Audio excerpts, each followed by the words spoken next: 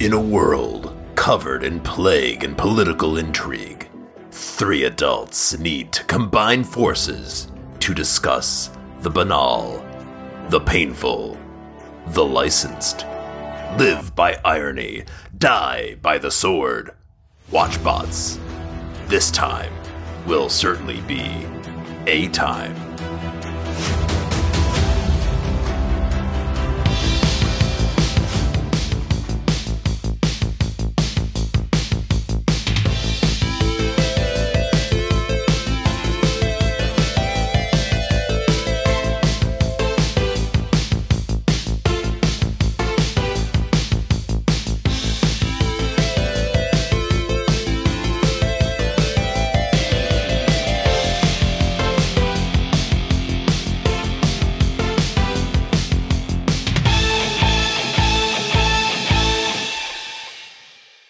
Hello, everybody.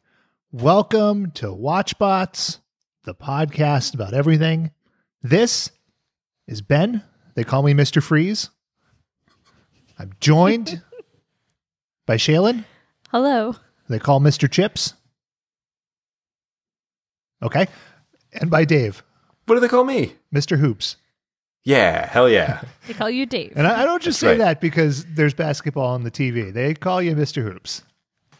Because I'm always taking that rock to the hole. That's you know right. What I'm saying? Yeah. And I want to address something right off the top. Okay. Our collective beloved Boston Celtics are in the playoffs here, and they're in a tight game with the Milwaukee Bucks. So if I start getting into weird metaphors and being like, wow, that cartoon was a swish, you'll understand why. We're trying to keep this professional and above boards, but it's a big game, guys. It's a big game. I don't care if you don't like This episode was a buzzer beater. What can I say? That's a 3 slam. Chilland, there's no way you can rebound from that poor joke. I can't believe you're going to force me to tip off the enemy. I'm not good at sport metaphors, guys. I'm going to wave my hands in the air because I feel fine. Hopefully this game doesn't go into overtime. It's a deep cut, Ben. But yeah, Space Jam, a real deep cut. Nobody's ever heard of that. Now, Space what? we're entering the summer season here, and we'll get to the topic of our episode in a minute, but it's all related. It's a rich tapestry. I've been to the movies twice in the last month. What have you seen? Both solo trips, both midweek, both during the day.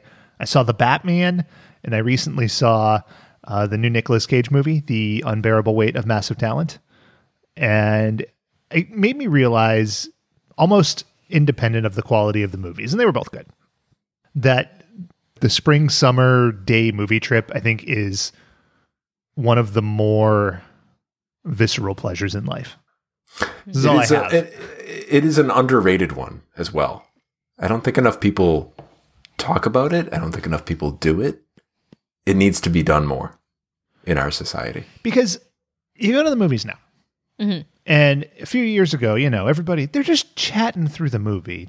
Shaylin and I famously saw Superbad, and I almost flipped a fucking gasket because people wouldn't shut the fuck up. But That was like 15 years ago. but now, Famously. man, it got hurt. it's just an irritating experience. And now everybody texts through Post-theater movies. stress syndrome. So I love going to the movies, and we lost that for a long period of time for obvious reasons. And now that it's back, I want to keep that enjoyment as pure as possible. So like the idea of going to a crowded night movie holds much less allure to me than like Tuesday at 1 p.m. I get my small popcorn, no butter, bottle of water, very sensible. No butter. Yeah, what am I, a monster? If you're eating popcorn with no butter, you might be. Give me the paper-flavored popcorn, please. If you're eating your popcorn without butter, you might be a monster. I've only seen a couple movies by myself in the afternoon, and it's usually like on a work trip. Yeah, that's a good one. And which is nice. It's like I'm gonna fuck off from this conference that I'm at, or this meeting I was supposed to have, and just go to the local theater and watch Star Trek 2, Trek Into Darkness, or whatever it was. with Benedict Cumberbatch, which was not a great movie, but I loved that viewing experience. It was fun. It was a fine movie. I wasn't a fan of it. I thought 1 and 3 were better. 1 and 3 were better. They were. I'm not denying that. I'm just saying it was fine. It's like the opposite of the original series Yeah. movies curse. Yeah, 2, 4, 6 are better. Interesting. And the best is Nemesis. Um, No, I'm just joking. Nemesis. I don't like first Nemesis. contact for me. I feel like I saw half of the Marvel movies on work trips for that exact reason. Like I'm like Iron Man 2, Captain Marvel, Amazing Spider-Man 2, Avengers Infinity War. I don't remember my theater experience for most of the Marvel movies. I remember Okay. seeing Captain America and Civil War with you. Well, we don't need to talk about every movie we've ever gone to see. My point was, I was agreeing with Dave that the work trip, the solo movie is a good thing. But it raises another question. So, like, do you have a favorite movie-going experience? Like a particular movie? Yeah. Well, I'm going to answer your question thricely Ooh, yes. in chronological order. 1, Batman Forever. A movie that was built up for a long time, but that was my birthday present one year. Is my parents rented a limo and we went and picked people up and we went to go see Batman Forever, and then we went to Bertucci's to get some pizza. That sounds like a man. great It experience. was pretty rad. It was good stuff. Number That's 2, what you suggested to Shaylin for your wedding day. God, it would have been so much better. I would have done it. Yeah, I bet. Number 2, The Dark Knight, for reasons that we will talk about in a few minutes here. And number 3, actually, I just mentioned it. Avengers Infinity War was a real good time. I saw it opening night in Raleigh, North Carolina. I just randomly, like I was on a work trip and it was opening, and Avengers Infinity War, I think, was the last big like event movie, right? Like, oh man, everybody's going to lose their shit about this movie. And I went. What about Endgame? A little less so. Infinity War, being a comics nerd, I of course knew where it was going, but the whole theater seemed to be full of people who had no clue. So when Thanos did the snap and then the movie just kind of ends with him being a farmer, people were losing their shit. Man. It was just like this weird, eerie silence, and then people were like, "What?" So fun times. I remember seeing Jurassic Park in the theaters. Mm-hmm. So my dad took me and my older sister to that. My mom took my 2 younger sisters to see Dennis the Menace, starring Walter Matthau. And that movie was amazing to see on the big screen. It was like, I saw Honey, I Shrunk the Kids was the first movie I saw in the theaters. But Jurassic Park was the first one to like drop my jaw and just be like, holy shit, this is amazing. Mm-hmm.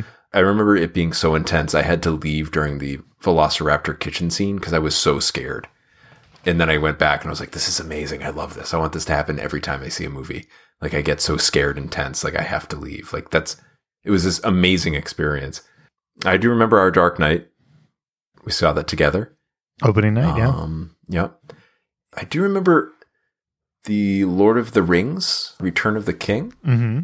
That was an experience because it started off really, really great. And then the movie was amazing. I loved it. And then it just kept going. And going and going, and people started like kind of chafing in their seats and like getting up and leaving despite the movie not being fully over. Oh, now my seat's chafing me.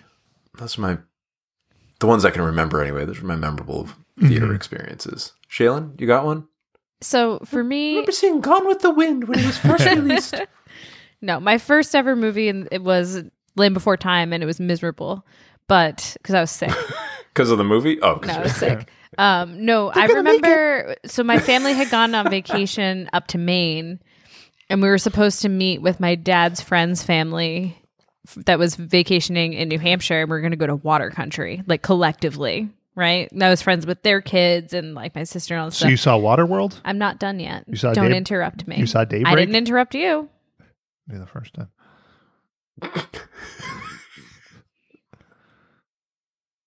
We can't go to water country when there's thunder and lightning because it would be dangerous. Mm-hmm. And we were all so disappointed. And I had been begging to see Jurassic Park, and my parents kept saying, "You're not 13, you're not 13, you're not 13," right? Well, then water country got ruined on family vacation, and my parents went, "You know what? Let's just see Jurassic Park." And they brought me to see Jurassic Park, and it was amazing, as Dave points out. I maintain we saw a weird version of that movie with the last 30 seconds that were like ominous, that apparently my father and I both imagined. What was the last 30 seconds? So I have this memory that's obviously false, right? Like it can't be real, where at the very end they're in the helicopter and then you see a bag with a shaving cream can and it tips over sideways. And like it's this weird like prediction for like out of the helicopter? No, it's like in the helicopter. Somehow it got into someone's bag. And I have this memory which is very clearly not real. Like that didn't happen, but my dad and I have talked about it so many times that I'm like, how did we both have this false memory? It's bananas to me that that's a thing. It's the Berenstein Bears of Steven Spielberg films. But it's like just weirdly the two of us who had that like hallucination, I guess. I don't know. Maybe we got abducted by aliens after the theater. I can't tell you what happened. I just know that it's a weird thing. It's the Muldoon effect, I believe. Yes, it's the Muldoon effect. And I would also say that, so when we were kids, there was this amazing like penny theater down in Buzzards Bay. And it was like... the old Buzzards Bay Penny. It was the Buzzards Bay Theater. I know, that's what I said. And for like $5, you could see a movie that had been out for like a long time. And we would go down in my neighbor's station wagon with a bunch of cans that we collected on the side of the road. We would go to the Redemption Center, cash in all the cans. We'd ride our penny farthings. No, we'd cash in the cans, take the money, go to Benny's down the street where you could get 3 candy bars for $1. We each got 1 candy bar, and then we'd go see the whatever the Disney release was that had come out like 6 weeks before. I don't know was still why, in the theater, and it was the but best. I'm going to lay the Sanford and Son theme onto that whole story. It just seems like a good fit. So the point is, movies are good. We're near the start of the summer season here, and it feels like, for the first time in a couple of years, for obvious reasons, movies are back, baby. The summer blockbuster season. And almost as much as movies themselves, one thing I'm really fond of is movie trailers. You know, they used to be such a part of the movie going. I mean, they still are, but they used to be a more exclusive part of the movie going experience. And then I got like a gateway PC in 1995 that came with Encarta, and it had movie trailers for, I think, the Kyle MacLachlan movie, The Hidden, and Lance Henriksen, Man's Best Friend. And I just watched those over and over and over. And now at the internet, you know, there's trailers everywhere, but they're always such a fun nugget, you know, give you something to look forward to. I love a fun nugget. Yeah, a fun nugget. We'll save that drop. The beauty of the trailer is that people get really excited about it in different ways. Some people get upset by trailers. Mm-hmm. You know, if it's a popular like Marvel movie, they'll get pissed off that the trailer revealed too much or didn't reveal enough. People will break down the trailer and try to essentially figure out what the movie is going to be about. And then when they see the movie, they get very upset. That is like a fascinating rabbit hole to go down for me on the internet. It's just like, why are you're giving this a poor grade because you watched a 2-minute trailer where a production company cut it so they wouldn't have any spoilers, and now you're mad that it didn't come out the way you predicted it? And they will plug false information in now. And Dave, you've touched on something that, boy, I could go on for like a tight 40. And we know because he did it last night. I was looking up the Obi-Wan Kenobi trailer for the new Disney Which looks really good. It looks good. Yeah. But I found it, and then I found alongside it 2 things which really befuddled me. One is fake trailers. So people taking footage from other movies. So one of them, I had to laugh because Ewan McGregor, what is he, in his 50s probably? I mean, he looks better than that. No, he looks good, but he looks good. But so people, after the series was announced, they made like these fake trailers with Ewan McGregor looking like he's 75. And it's like, wow, they did that poor bastard no favors. But then there's also the reaction things, and it's just people fucking watching and like, listeners won't see this, but like I'm making exaggerated faces and gesticulating, and or like something cool happens, or like the lightsaber will come out and people are like, oh shit, yeah, oh shit. And it's like, for the newest trailer that came out a week or 2 ago, there was one account, I think it was Little Girl Reacts or something. This thing had 70,000 views, and it's not even the trailer. It's this fucking dummy looking at, I don't know. It's just, it's weird. But that's neither here nor there. We'll get into trailer culture as we go. But for a different kind of show this week, we've each gone through and picked out some of our favorite trailers of all time. Well, some much more bizarre than others, but I suppose we'll get there. We'll see how many we get through here. But I've got, so for all of these, I've grabbed the release dates, the budgets. You didn't understand the assignment. Maybe I just thought our listeners would like my take better. The lifetime grosses. So, this will be a little loosey-goosey. I got a few clips for these. Some of them are 2.5 minutes, so I obviously didn't grab the whole thing. But who wants to kick us off? I nominate Ben. Me, huh? Mm-hmm. I have to remember what I picked. Oh, okay. Yeah. We'll start this one. So as I was going through this, and I had a blast because, as I said, I love movie trailers and would just watch them constantly. I was making my list of ones that particularly stood out.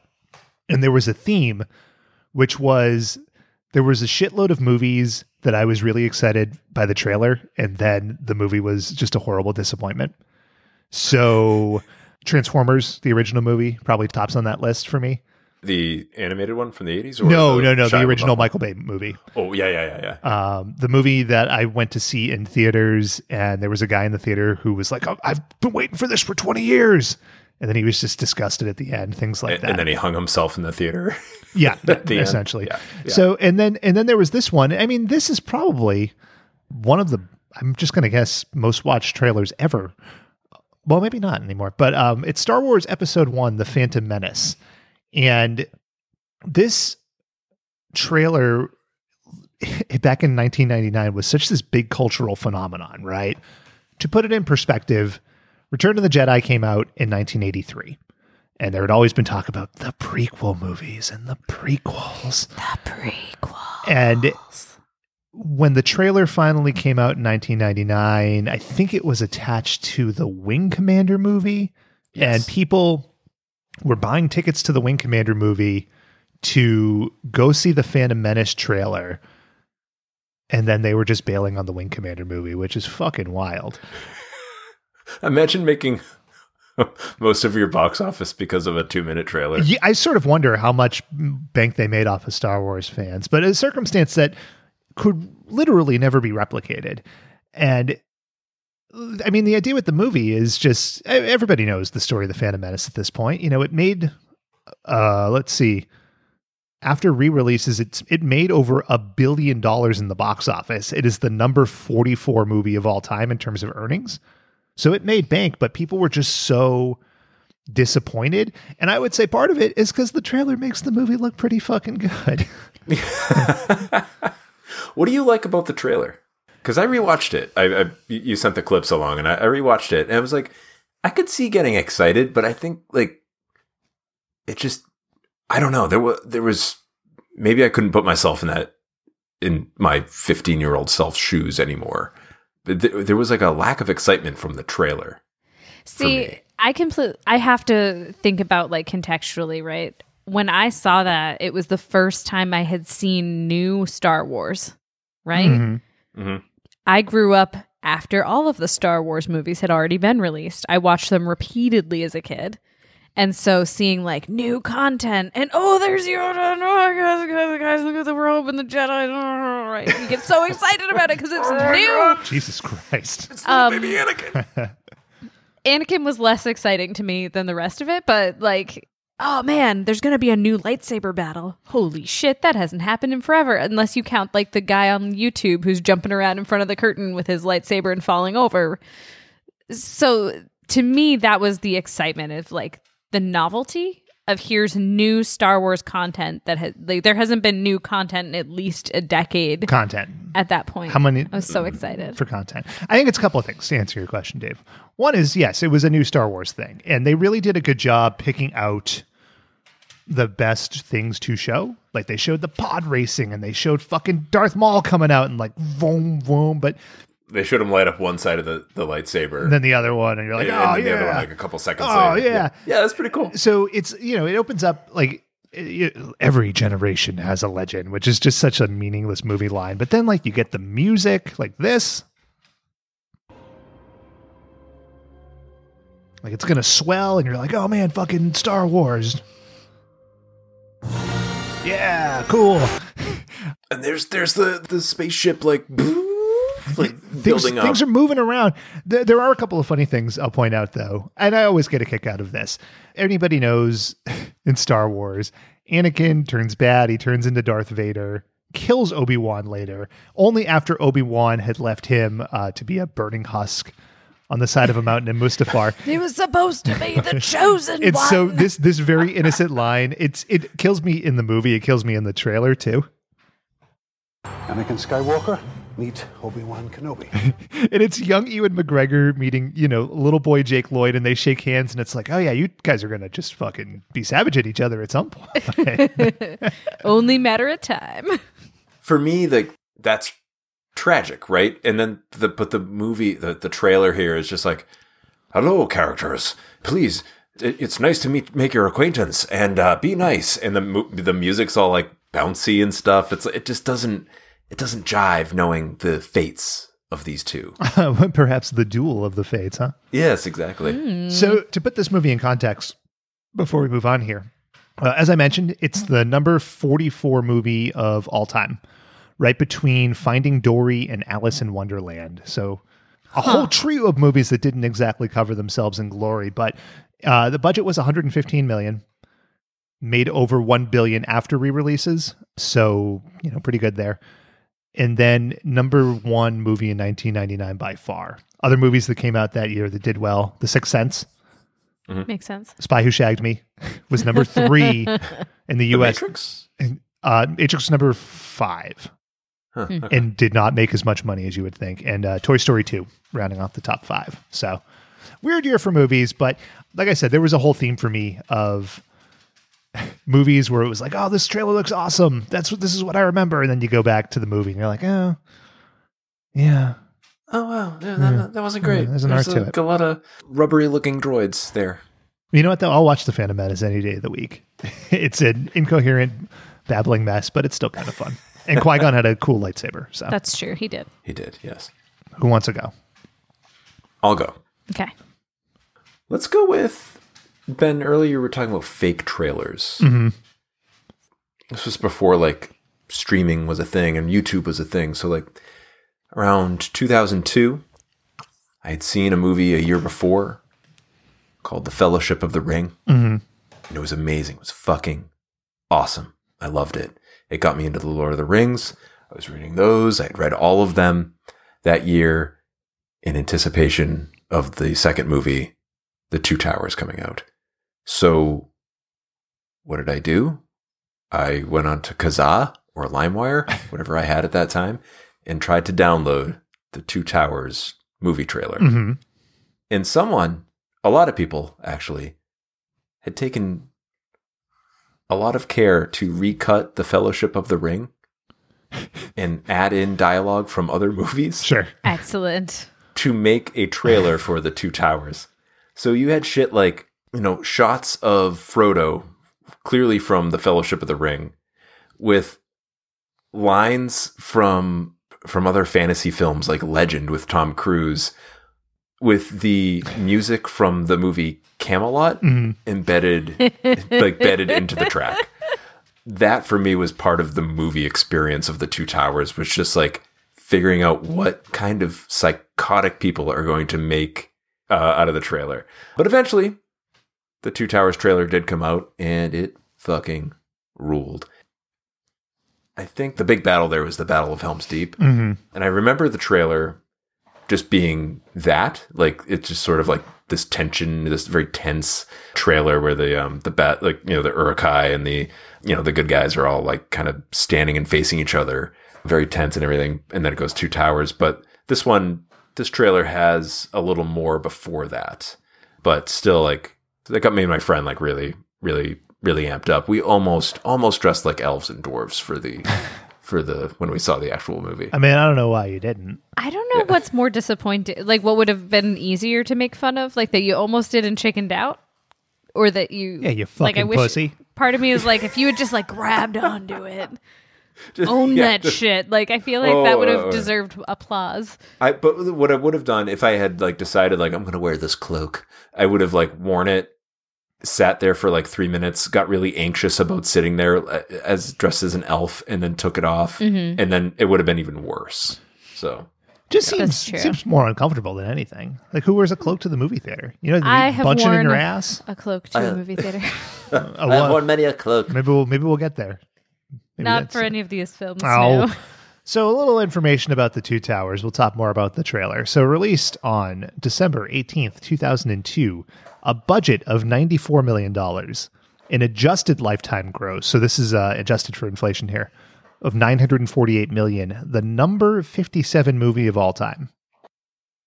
Number 6 grossing movie in 2002, because it came out so late. So the top 3 that year were Spider-Man, the first Tobey Maguire one, Episode 2, Attack of the Clones.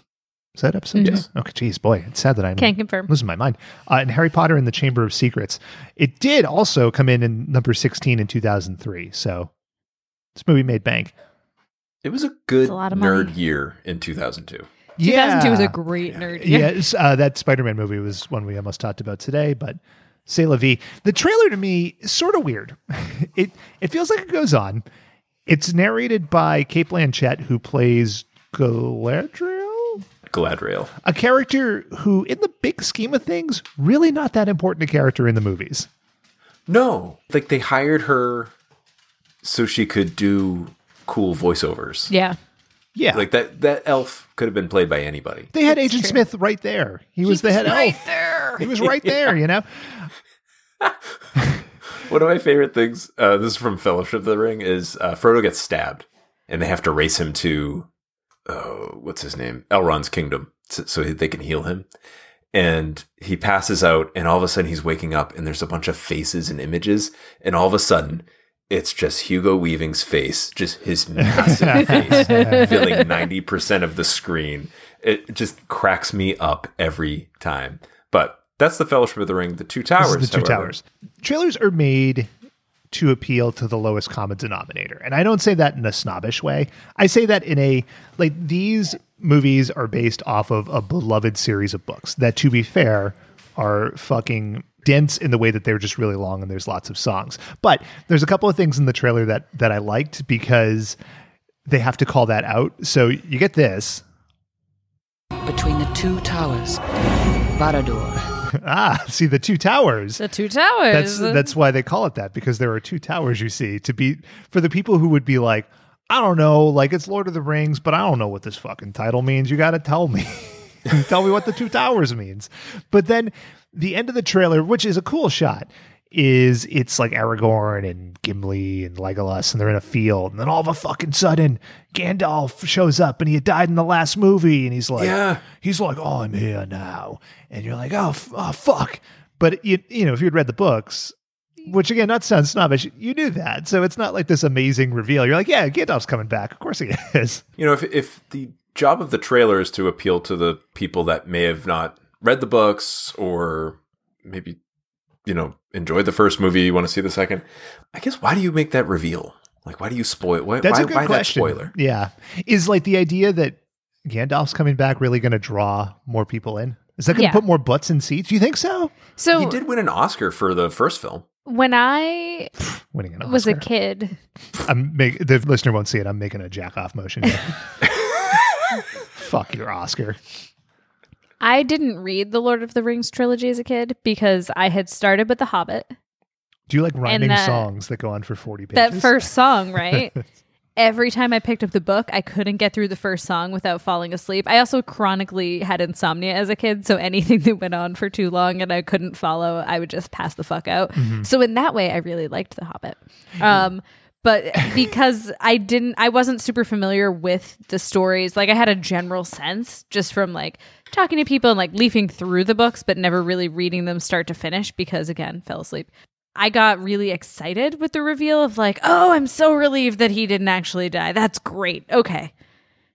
Maybe he's going to be an asshole to the hobbits again. That'll be fun. Because I feel like that's kind of what he does a lot in the first movie. He's like, we're all friends, except that we're not really friends. He's not as benevolent as I wanted him to be. How's that? I want him to be thorny nicer. side to him. He Yeah, has to. he's He's a prickly. great wizard. Has to protect the Middle Earth. Yeah. We're He's not here for a character study. But what I'm saying is that when What are I you was, so here I am, like I'm a junior in high school and I get really excited about like, okay, I liked the first movie. It brought me back to the books, so I finally got to watch the movies, and like I enjoyed the books, which was a change for me because up until that point I was kind of mad at them. And so like, God damn it, books. it's like, oh, he survived. Okay, like maybe we're gonna go on with this. And it was I like that was actually a draw for me. Is it because he had won an Oscar? No, because You populist fuck. I'm doing the jack off hand signal now. Okay. That Ben did before. Shailen, that's disgusting. You're welcome. God. I remember, so I had gone with a group of friends to see the first one, and then we went together to see the second one because we all saw the trailer and got like stoked about it. That's and, why you saw it? And then my friend went, you know, it's weird, guys. When this series finishes, we'll all be in college. And you want to know when the last time I talked to her was? That night. That movie. That conversation. Oh, man. It raises an interesting question, and we don't have to spend a ton of time on this, but as I was going through all these trailers, obviously the idea is to entice you to go see the movie. But so many movies now, like think about the Marvel movies, right? Most people are going to go see those without seeing a trailer. So I was like, what is even the point of trailers these days? But then, for both the movies I saw over this last month, I saw a trailer for a movie I had never heard of, but now I'm really interested in. It's Brad Pitt. I'm sure it's based off of a comic book or something, but it's Brad Pitt as an assassin or a hitman, and he's on a bullet train in Japan, and there's all these wacky personalities. So like, It looks great. Aaron Taylor Johnson's in it, and Bad Bunny's in it, and it looks awesome. And I had never heard of this movie, and I thought, okay, there is still a place for these in this world, Indeed. the sad, cynical world. Before we leave Two Towers here, the trailer, of course, has some of that awesome Lord of the Rings score, and I got a little hit.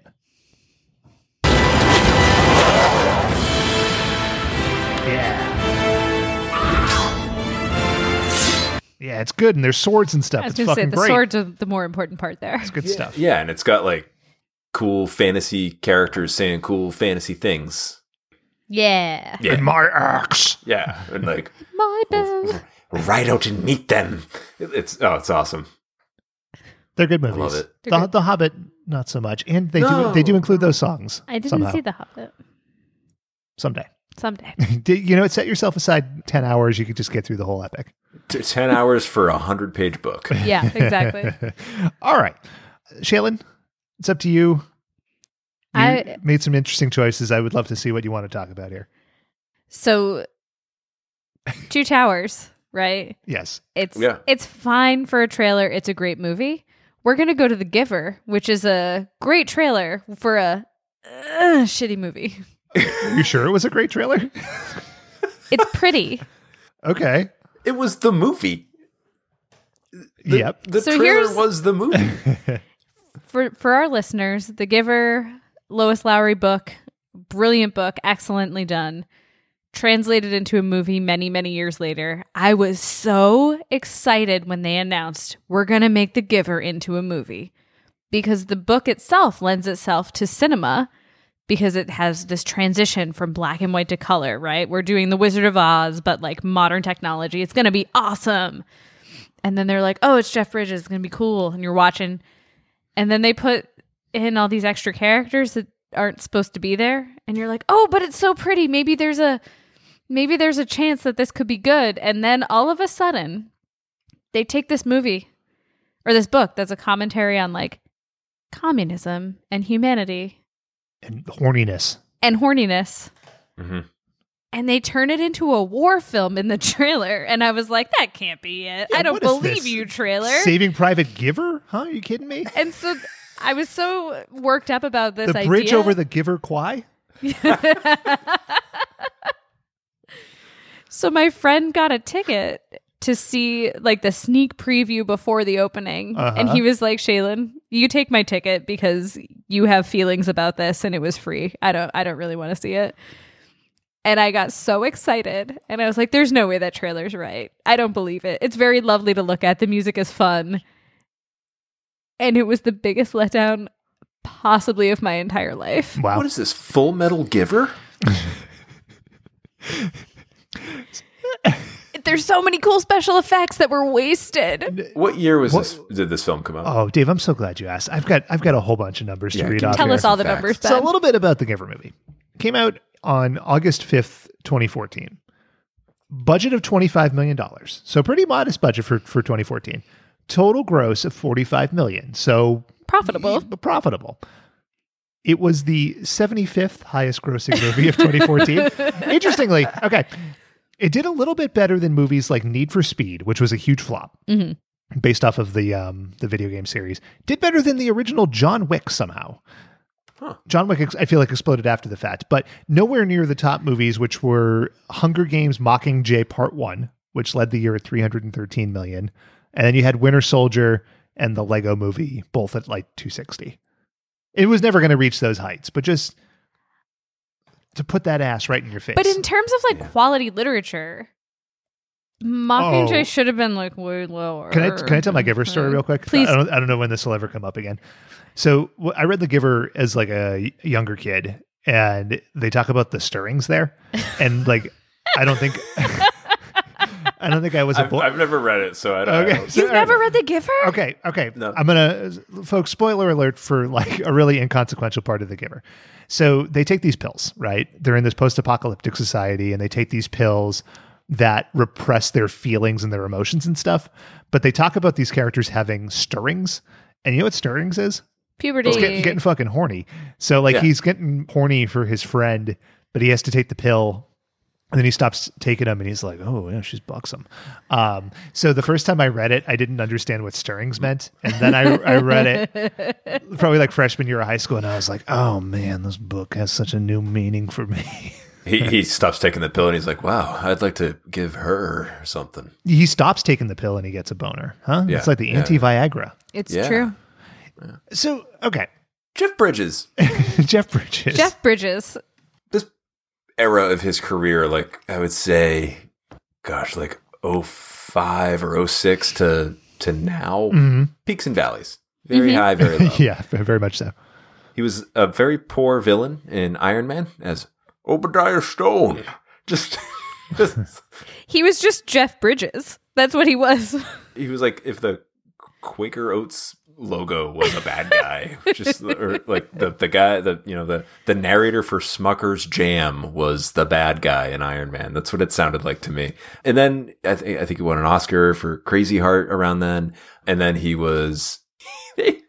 just pops up in this film where he's supposed to be this like very highly intelligent kind of rebellious person, and it's just him. Just Jeff Bridges doing his Jeff Bridges thing, just kind of like, I'm Jeff Bridges. Just being kind of lazy. Yeah, man. Exactly. Yeah. And it's so far the opposite of the book character. But I was like, you know what though? Like it's Jeff Bridges. Well, like it's hold on, bound to hold be on. good. And I How haven't would you read know- the book, and I knew that. Well, how would you know who Jeff Bridges is playing in the movie? He's. Oh, do you have a clip, Ben? Wow. Oh, thank God. Who are you? The Giver. The Giver. God damn it. Oh man, It's so good. the more we watch these trailers, the more these moments pop out. Who are you? I'm the titular person. The Giver. Oh, come on, man. But like, as soon as he appeared on the screen, I was like, Jeff Bridges has been woefully miscast, and I don't even know what this book is about. Yeah. Like, I don't know what this movie is about. Well, I can and tell you- already know he doesn't belong. The book is not about what that movie trailer is about, and it's even less like what the movie is. It's this trailer suffers from a few things, and Length? we'll name them 1, 2, 3.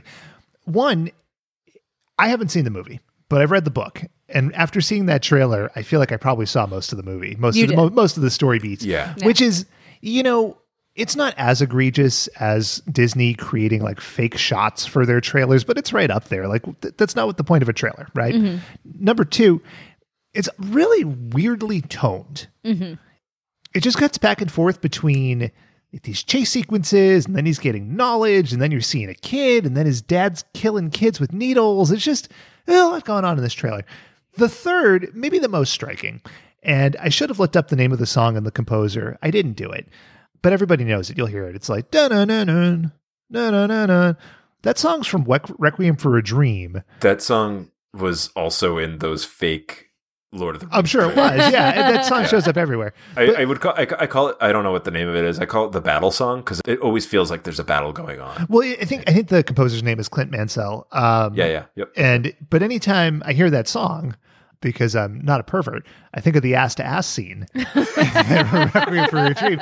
So to have it playing for this, teenager movie felt a Young little adult weird to me. literature movie. Yeah. Because have your own score or something. I don't know. It's I'm the giver. Here's a double-sided dildo. It's not like a pop song that you play places. It's a score. I don't know.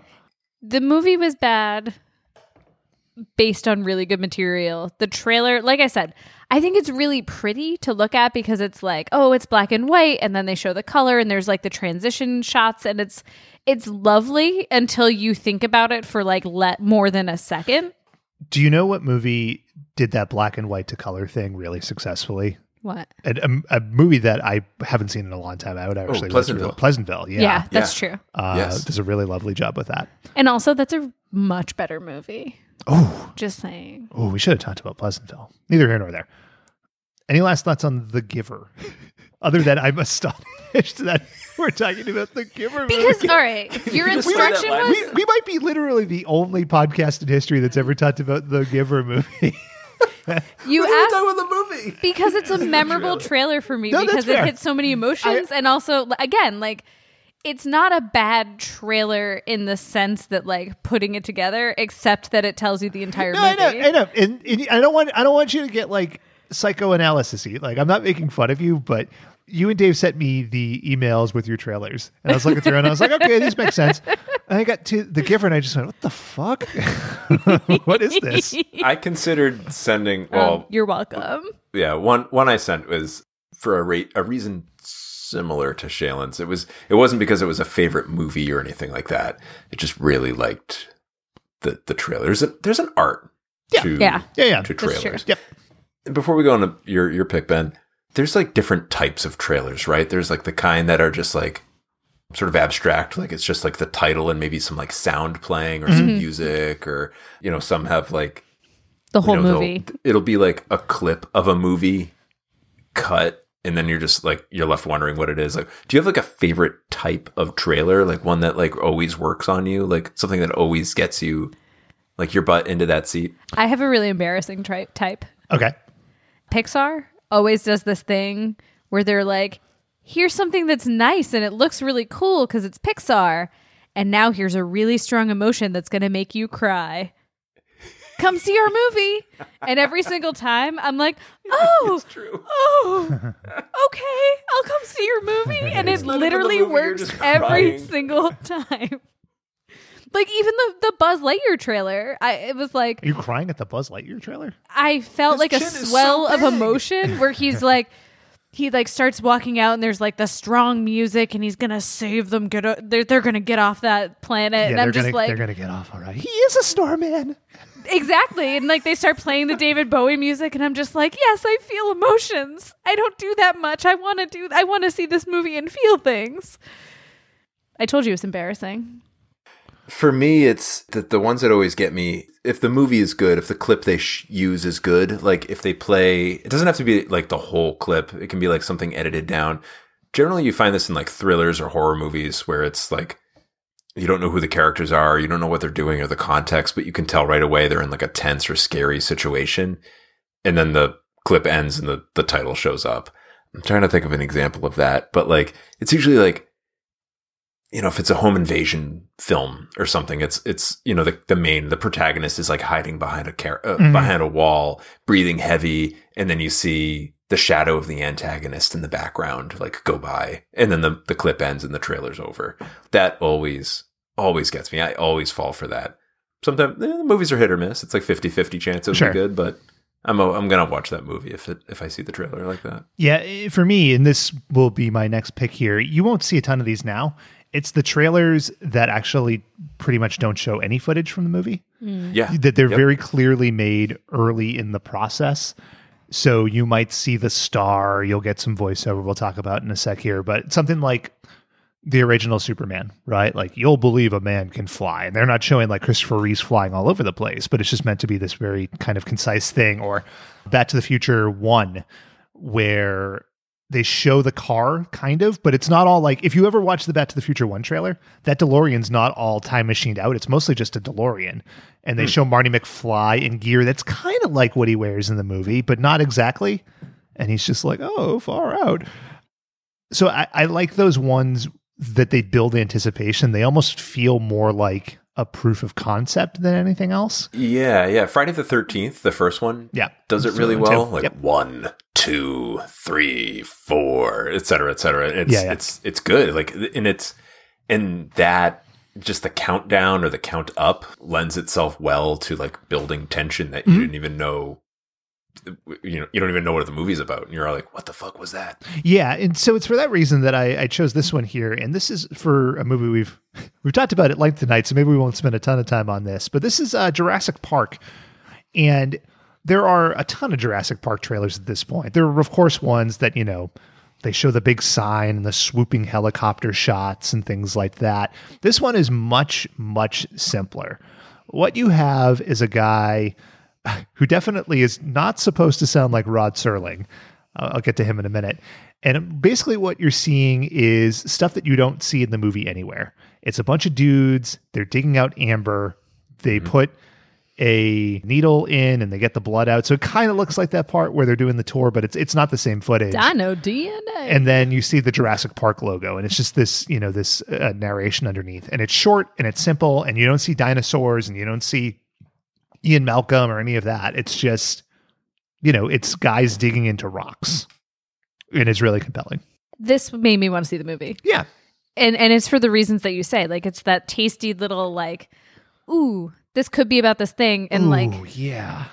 Ooh, it's tasty. It's not like, it doesn't tell you everything. It's not forcing you to be excited about it. It's just like, hey kid, what do you think? Mm-hmm. You like this? Not as tasty as that Jeff Bridges, but what can you do? Jurassic Park, it's hard to quantify just how big that was, right? Mm-hmm. Like, that was one of those movies where the book rights had been sold years and years before, and there was such a build up to this fucking movie that I guess they could have put out anything and it would have been effective, but I think that this one works.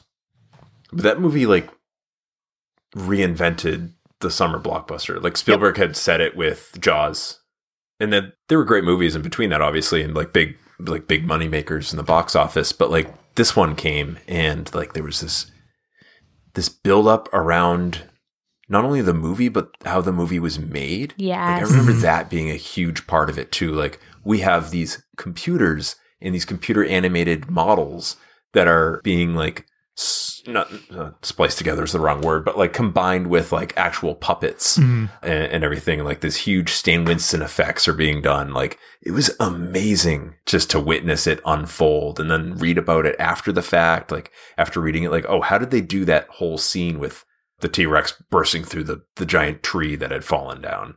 Like, it's so fucking cool, and it's still cool. It still looks great. Yeah, I was going to say, the thing about Jurassic Park is that the reason, or a lot of the reason that it still resonates with me is because it holds up, right? Like, there are so many movies, and one of them is on our list, one of these trailers, where like there's special effects and it's like, oh man, special effects are cool. And then 5 years later, it's like, oh my God, people thought this was neat. But I feel like watching Jurassic Park now, I still have like... What is this, the Thin Red Giver? Like, you still know that in certain scenes they're looking at a tennis ball, or they used, really loud... That you're, of course, talking about Wimbledon. Yes, indeed. I'm talking about Jurassic Park, Ben. You know that they got like the puddles to move a certain way using sound to like make the water ripple. But when you're watching the movie, that's not what your brain is telling you. Like, it's one of the few movies for me that like suspension of disbelief is still possible. And I think that's part of the reason why I like the trailer too, is because it's not like, look at this giant ass dinosaur doing things. It's there's like, intrigue. You saw how the movie was made. You saw how the clothes were made, and yet you still can't see the seams or you like feel them at all. Yeah. So, exactly. So some Jurassic Park numbers here. Came out in June of 1993. $65 million budget. $357 million domestic. Nice. $621 million international for a gross of $978 million. Number one movie that year by double. Like, nothing else was even in the stratosphere, right? So numbers 2 and 3 were The Fugitive and The Firm. Both combined would not have made what Jurassic Park did, which is pretty crazy. Precisely. Jurassic. And then Jurassic. rounding out the top five, Jurassic. Sleepless in Seattle and Mrs. Doubtfire. So kind of a weird year for movies, 93. 93 was a great year for movies. In terms of all time, number 31 all time, sitting right above Dark Knight Rises, a fine film, and right below Transformers Age of Extinction. Really? Kind of weird. Did people like those movies? No. That's so Well, I mean, confusing. They must have, because they made billions of dollars. Yeah. I think is that global or just domestic? That's global. So for context too, I got all these numbers mostly from Box Office Mojo, and sometimes their numbers are a little obtuse. Some of the older movies only gives you domestic. Some of them gives you worldwide. Sometimes it gives you adjusted. So I did the best I could. Yeah, I'm just one man. But Transformers performed really well globally. Oh yeah, almost all of those movies did. So just quickly on this trailer, I mentioned, it doesn't show much of the movie, and I suspect it's because it was made really ridiculously early in the production process. So Jurassic Park, another iconic John Williams score, but it's nowhere in this trailer at all. Nothing even remotely like it. You also get this narrator. The first discovery was made in the spring of 1990. From a mine in South America came a piece of amber.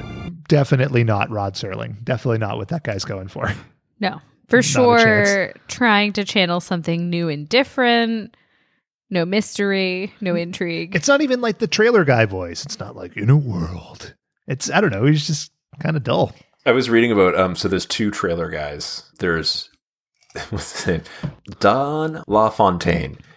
Yes. He's the in the world He's guy. in And the then there's world. another guy. Yeah. And then there's another guy called Hal Douglas. And he's like the one that they use for like family films. Like, Sure, Hallie D. Meet Dennis the Menace. It's a kind of a lighter movie trailer voice guy. So those two are like the big ones that we grew up on.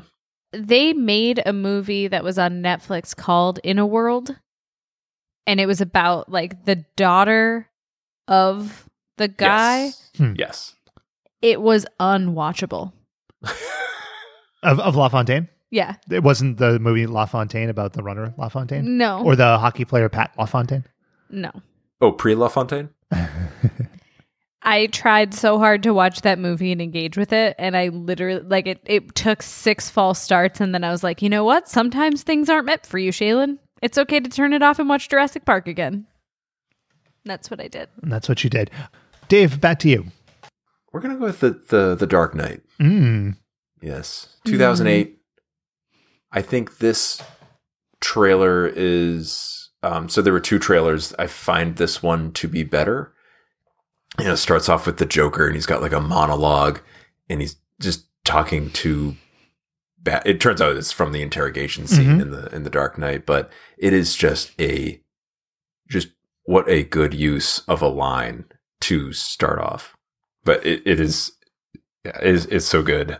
And the fervor around this movie in the build up, in the viral marketing, like this was like the gold standard of viral marketing, building buzz around a movie, and also like making the trailer like something you had to earn. It was so good. Make me beg for that trailer.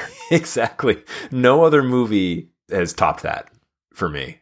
There's I know there was like the Riddler's website for the latest The Batman movie, but like nothing tops what they did for The Dark Knight. I feel like with that movie, and I do have a couple of the Joker lines, which we'll get to, as well as one other one that makes me laugh. But I feel like The Dark Knight maybe holds a special space for our generation. I feel like that was, for me, the peak of me I still like the behind the scenes stories, like the stuff with the Fast and Furious franchise. Ooh, it's always so rich and juicy. But but this, like, I was interested in, like, you'd see like leaks of the footage from they were shooting in Chicago, and you're like, oh man, what's that going to be with the fucking Batman movie? You saw them like filming in a parking garage, and then like you could see like trucks on like closing down Chicago's like lower Wacker. Mount the curb. Yeah. So again, a movie that met the hype. I think like when Batman Begins came out, I was a little late in non-comics at the time, and then I saw Batman Begins and loved it and saw it like 4 or 5 times in the theater, which again, like, is unfathomable to me now. But so the movie it built this unprecedented level of hype. And then the initial trailer for Dark Knight played, I remember this vividly, in front of the Simpsons movie. Yeah. Like a year before it came out. And I think it was just that, like, from that interrogation scene, and they showed the Batman logo. So Yeah. you didn't see the Joker for like months after that. And then this trailer was the more full-fledged ones. And you get a surprising amount of good Joker moments. Like, that movie's full of them, obviously, but like a lot of the iconic lines from that movie, from the Joker, are in this trailer. Yeah, this movie knew exactly what it was doing with the villain. Like, they were like, this is our star here. Mm-hmm. It's not Batman. I would like to just pause with 2 things real quick here. Nobody pauses. Number 1. Always forward. I'm Never gonna backwards. pour one out for Heath Ledger, R.I.P. Sure. There was a day when we talked about, like, collectively as friends, like, who's the best actor of our generation, and Dave said, might be Heath Ledger. And I was like, ooh, he's very attractive. And Ben was like, it's kind of silly. And our other friend was just like, what has he even been I didn't in? say that. I was like, I think he's an underappreciated gem. You didn't say that. Yeah, That's I a lie. So I'm just credit where credit is I due. actually recorded it. It's still in my phone. But Heath Ledger, As I recall, I nominated Devin Sawa. that is accurate. He plays the Joker so well that he's unrecognizable as himself, which obviously, like, that kind of contributed to his death. But it made the trailer that good too. He lost himself, and that's fine. But like, the use of his lines in the trailer pulls you into it. Sure. Right? And you're just like, who is this mysterious fellow? I would like to know more about him. Would you like to hear a couple I examples? would love to hear some examples. Well, here's a couple. You've changed things. Forever. That's pretty good. Here's another. Let's put a smile on that face. They also show one of my favorite scenes in that movie is when it's just that elaborate chase scene where Batman is chasing them on the motorcycle and like Joker's in the truck and they're going through the city and Harvey Dent's in the prisoner van. Now, actually, it's a really fun scene. There is a spectacular breakdown of that scene from a film editor about why that scene is fucking horribly shot and put together. But that's another thing entirely. Ooh, I want to watch that. A fun watch. It's Batman, like, he's going towards Joker and he's like, hit me, and he's screaming. It's pretty good. It's pretty good. Oh, yeah. Sounds like I sound like a dipshit when I'm saying it, but it's pretty good. That's what it sounds like. This is really awesome. It's a good scene. This movie, though, I still talk about it. Like, I still reference it. Like, Same. that was, God, what was that? 2008. 14 years ago? Mm-hmm. Almost. Is that right? Wow, math Yeah. is depressing. Yeah. But like, it still makes me feel like an 8-year-old that saw a movie and is describing it to his parents. And then Batman, he jumps off the building, and then there's a guy, and he says, "One large pot," and then there's like these It's a big dogs. pot. It's one big pot for good. sure. One big pot. And that trailer just is the perfect type builder. Sure. Yeah, it hits. So it has the music, it has the good lines, it has the right cuts, like, because it shows you exactly enough without going overboard and being like, they show. So there's still surprise when you see the movie. Yeah. And like, this is a movie that, so when our son was born, like, there were certain things that I was like, oh, I want to teach him about these things. I want to teach him about those things. And as he's getting bigger, he asks us, I don't know, 700 times a day, when can I watch this movie? When can I watch that movie? And this is a movie that I'm legitimately like, I cannot wait until he's old enough to be able to handle watching this movie. And this is like, he's going to have to start with the trailers because you have to get the build up. Yeah, exactly. I don't know. I feel like I've done the Batman voice enough that he gets it. You are. Another one with an hockey pad. So a few facts here before I play the funny line. Please. Came out July 18th, 2008. Budget of $185 million. Adjusted lifetime gross $1.006 billion. And it's deserved. Top film of 2008, beat out Iron Man by a pretty significant margin, which is, I mean, funny thinking about numbers the MCU movies pull now. Number 3 movie that year, Indiana Jones and the Crystal Skull. Oh my God. Those were the same year? The same year. I believe another movie we might have seen on opening day. Yes. It is what it is. Number 49 movie of all time. Huh. One of the actors that we haven't talked much about here is Gary Oldman as Commissioner Gordon. And, you know, he doesn't always keep that English accent away, but there's a scene where the Joker's in prison and, you know. Nothing in his pockets but knives and lint. Evening, Commissioner. But knives and lint. I don't know why. It's the way he says it makes pockets. Nothing in his Nothing in his pockets. His pockets. But Pockets. yeah, great movie, great trailer, really good stuff. I think I saw that 3 times. Oh yeah, I think I might have seen it more, and I probably own it in like 4 different formats. Yeah. It's one of the discs I still keep around because I'm a jerk like that. So So where's my Criterion edition, by the way? we have I had a tradition that I started when I was in high school with my sister called Chick Flick for Christmas, where every year on Christmas night, you've had an exciting day. It's the end of the season. It's the end of the holiday. And it's like, well, I don't feel like cleaning the kitchen. Let's go see a movie together. And in 2008, I was like, Chick Flick Women be cleaning. Women be cleaning. In 2008, she texted me and was like, what's our movie this year? And I was like, oh, I got it covered. Meet me at like whatever at the theater. And yeah, I made everyone for Chick Flick watch Dark Knight because That's a good chick flick choice. it was 1,000% a great movie, and it was probably the 4th time I saw it in the theater, and I didn't care. I was like, this is better than anything else that's going to be out right now. We're just going to go see this movie. I mean, it's a rom-com. I mean, there's a love triangle between Maggie Gyllenhaal and, you know, Harvey Dent and Christian Bale. All of the dudes, all of them dreamy. Every single one. Michael Caine, Even Michael Caine. Absolutely. Morgan Freeman. An apricot. There's a line in the trailer where what would you have me do, Alfred? And he goes, endure, sir. Oh, it kills me. It's got its moments. It's got great. its moments. So let's do another here. I don't know that we'll have time for more after that, but we'll see. We'll see how the night goes. All right. So, you know, you get the trailer that shows you everything, The Giver, the whole movie. And then you have the trailer that shows you almost nothing, Alien. Let's talk about it. Okay. This Let's is do it. I almost picked this one. This is one of those things where people quote the last line that you see, right? It's on the poster. This didn't give anything away about what the actual movie's about. It's just like, alien, here's an egg, and like there's a lot of blackness and darkness, and in space no one can hear you scream. Mm-hmm. The sound design of the trailer's crazy. It's just like this weird, like, siren. Uh-huh. Yeah, I do have the Like, it's siren just- here, it's haunting. which they bring back later. Yeah, this is a trailer that's all atmosphere. So basically what you get is you get a variation of the trailer guy voice, and he's kind of talking in very low hushed tones, and you see this alien egg, and then it kind of cracks open, and there's green light inside. That's pretty much it. Like, Yeah. it's like a minute 10. So, you know, you're not seeing the Nostromo. You're not seeing Sigourney or, you know, weird androids or any of that shit. You're just getting like this low rumble, the egg, and this kind of stuff.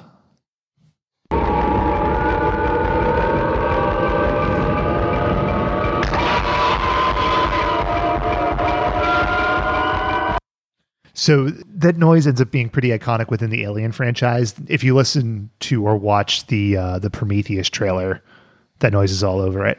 Yeah, they cut that into it with like this really cool music. That the Prometheus trailer is a good example. I was going to say another one a I great almost picked trailer. of. Yeah, great Yeah. trailer, bad movie. Anyway, So I grew up in the household of an audiophile, and we had excellent speakers. I was so freaking spoiled, and I didn't realize it until I was older. Silver so- Spoon Shailen, they called you. No, like it was all hard worked for, whatever. But Jesus. this particular Blue Collar Shailen, they called. this trailer Working man uses Shailen. the audio as a tool beyond. It's like you don't just hear like, oh, it's a score and it makes you feel things because there's like a swell and Yeah. like a drop. It gives you like a feeling because it literally shakes your house if you're listening to it the right way. And if you're in the movie theater, like if you were at the big theater at Jordan's, it'd be in the butt kicker, right? Like What's that? The butt kicker. The butt kicker. That's right. Butt kickers. If you're not in New England, that's not going to make That's any not sense going to make to any you. sense to you, and that's okay. Sorry. So it has that deep bass note that's just going dunk, dunk, dunk, dunk, dunk. So like you have that tension. They call that the brown note. That's not exactly the right note. Okay, Ben. okay. But then you have the high tone that's giving you like that, like something's hitting in my head, like higher in my ear. What about the mids? Are there mids? There's not much for mids. It's I just know, like I where are the narrating. And mids? that's unnatural in like the human listening spectrum, right? Because talking is in the middle. We should play the brown note right now and just have all our listeners, well, both of them, shit their pants. Oh boy, you guys will have to listen to see. I just had an idea for what I'm going to plug in, and let's just say it's a big fart.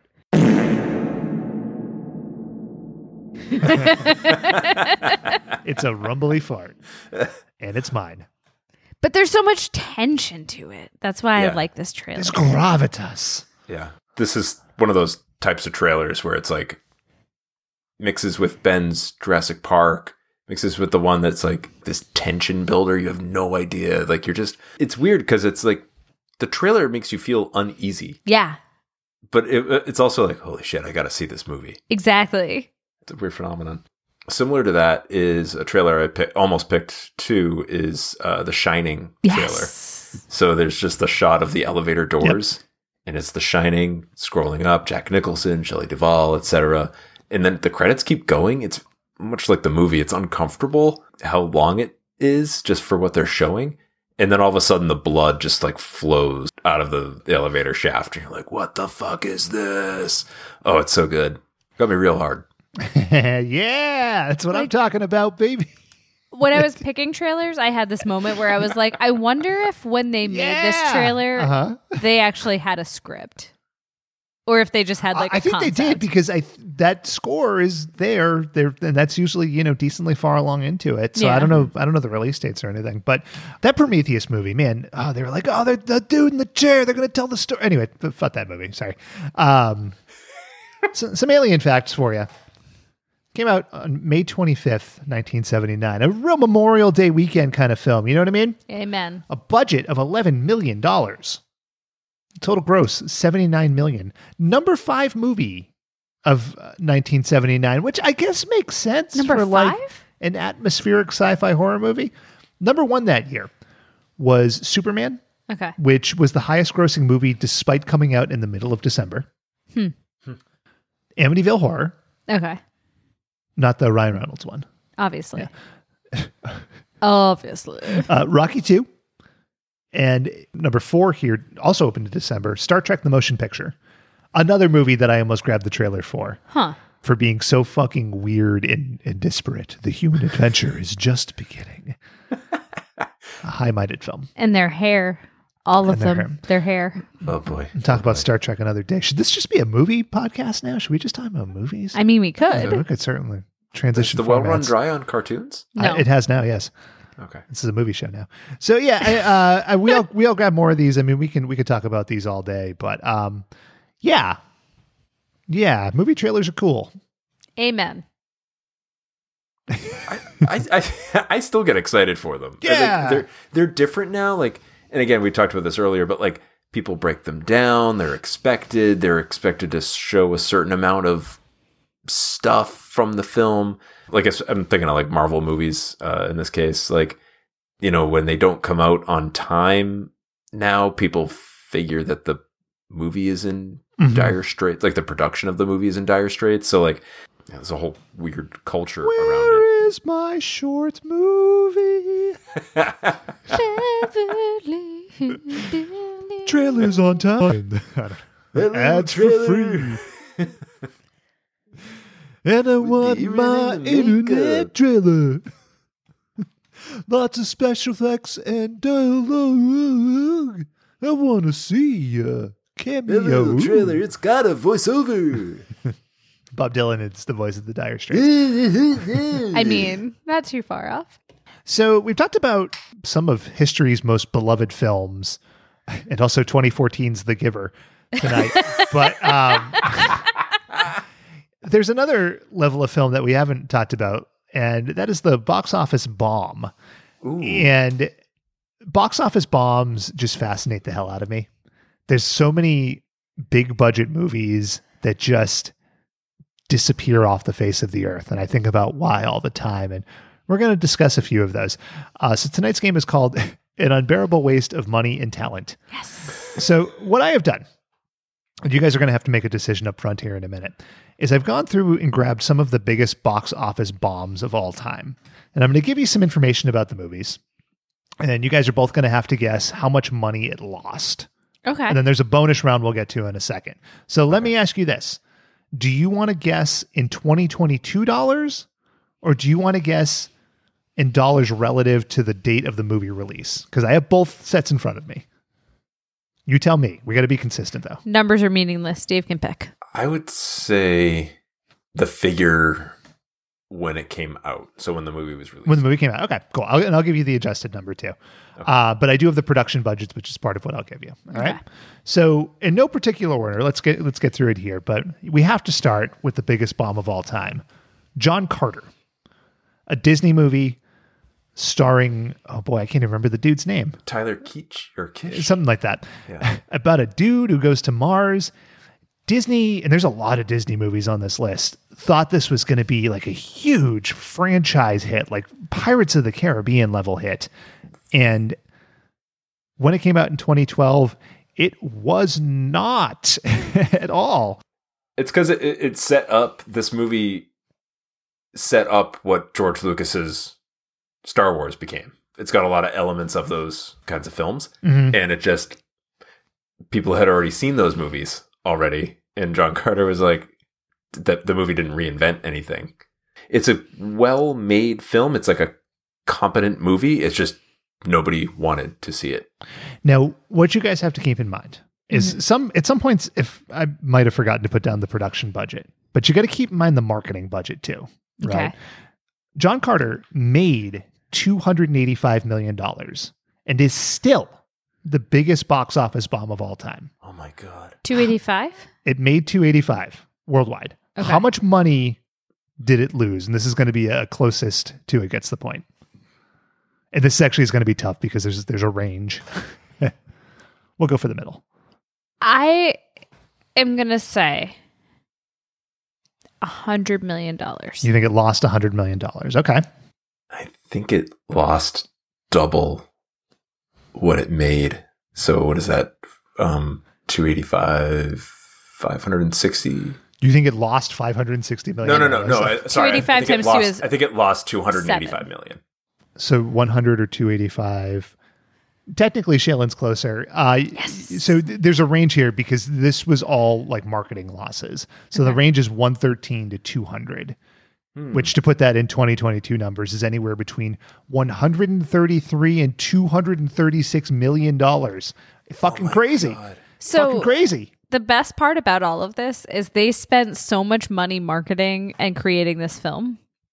I have no recollection of its existence. And when you brought it up, my first thought was like, Noah Wyle, Dr. Carter from ER? Did they make a movie version of that guy? Did he go to Mars? Like, it's the sci-fi spin-off of ER. That's exactly what I was like. Did he stop being a doctor and become an astronaut? Is that what you're telling me? What's this guy's name? John Giver? Now, here's the other part of the game. So, Shailen, you get a point. Okay. I accept. When movies lose hundreds of millions of dollars, heads are going to be on the chopping block, right? So what I need to know is, I'm not giving you names here. Okay. Did this movie kill the director's career? Yes. No. Answer's no. Who directed this movie? The director of this movie is Andrew Stanton. This was his first live action movie, but he had directed WALL-E. Oh. And was a big Pixar writer, and he still writes for Disney movies today. He was one of the writers of Encanto. Okay, so he's still gainfully employed and making bank with Disney. Does he direct or just write? I think he has directed as well. Okay, because those are two different skill sets. You listen, you're going by my interpretation, and I'm not going to argue. I'm not going to spend like 20 minutes arguing if his career is dead. No, I'm glad to hear that this is a person who, like, he branched out, he tried a new thing, and he was like, I'm not great at this, I'm going to go back to the other thing I'm better at. But the movie is not, I've seen the movie, it's dull, but it's not like cheesy or poorly made. It's like, it's dull, but not poorly made. It's a competently made movie. The CGI doesn't age well, but like, it's not like the director's fault. I would say this was more on like, you didn't even have to make this movie. No one was clamoring for a John Carter movie. Do you think the people were clamoring for a movie based off of the board game Battleship? Oh, No. I know I was. I remember playing that as a kid, and it was talking Battleship, and it was like, fuck, I wish this was a movie. You were one of the few, Dave. 2012 film Mm-hmm. based off of the board game starring Liam Neeson and co. fighting off an alien invasion. It grossed You've sunk my battleship. $303 million, but is still one of the biggest box office bombs of all time. Which, put that fucking number in context, right? It made $300 million and is one of the biggest bombs. Think about like the fucking ill-advised steps that it was like, all right, for Battleship to be a hit, it needs to make almost $1 billion. Like, who the fuck made that decision? That's neither here nor there. A dum-dum. It's just, it's mind-boggling. Like, there are movies crazy. that cost $10 million to make $30 million and are considered a success. Because, like, oh, we knew this small section of audience wanted, and Right. we made it for them. Right. Yeah. And that comes down to marketing, right? I guess. We'll talk about marketing. So it made $303 million. What do you think it lost? 85 million. Shout out to my friend Aaron who calls this movie Fight Boat. Shout out. Shout out Fight Boat. All right, 85 million is the guess. I didn't know anybody remembered this movie enough to call it something else. We call it Fight Boat. Fight Boat. Yeah. I'm going to guess it lost $97 million. Guys are not totally in the ballpark, but Dave is closer. 150. Wow. So the reported production budget is 210 million. And it Holy made 303, which means that the marketing budget was also something like 200 million. That's fucking bonkers. That's crazy. I'm just trying to think of how many people could be fed with $200 insane. million. It's insane. That's So- a lot of Liam Neeson's. So Dave gets the point there. Now, Dave, did this kill the director's career? Yes. Sort of a trick question because the answer is yes and no. So the director is Peter Berg, who had done a bunch of things leading up to this.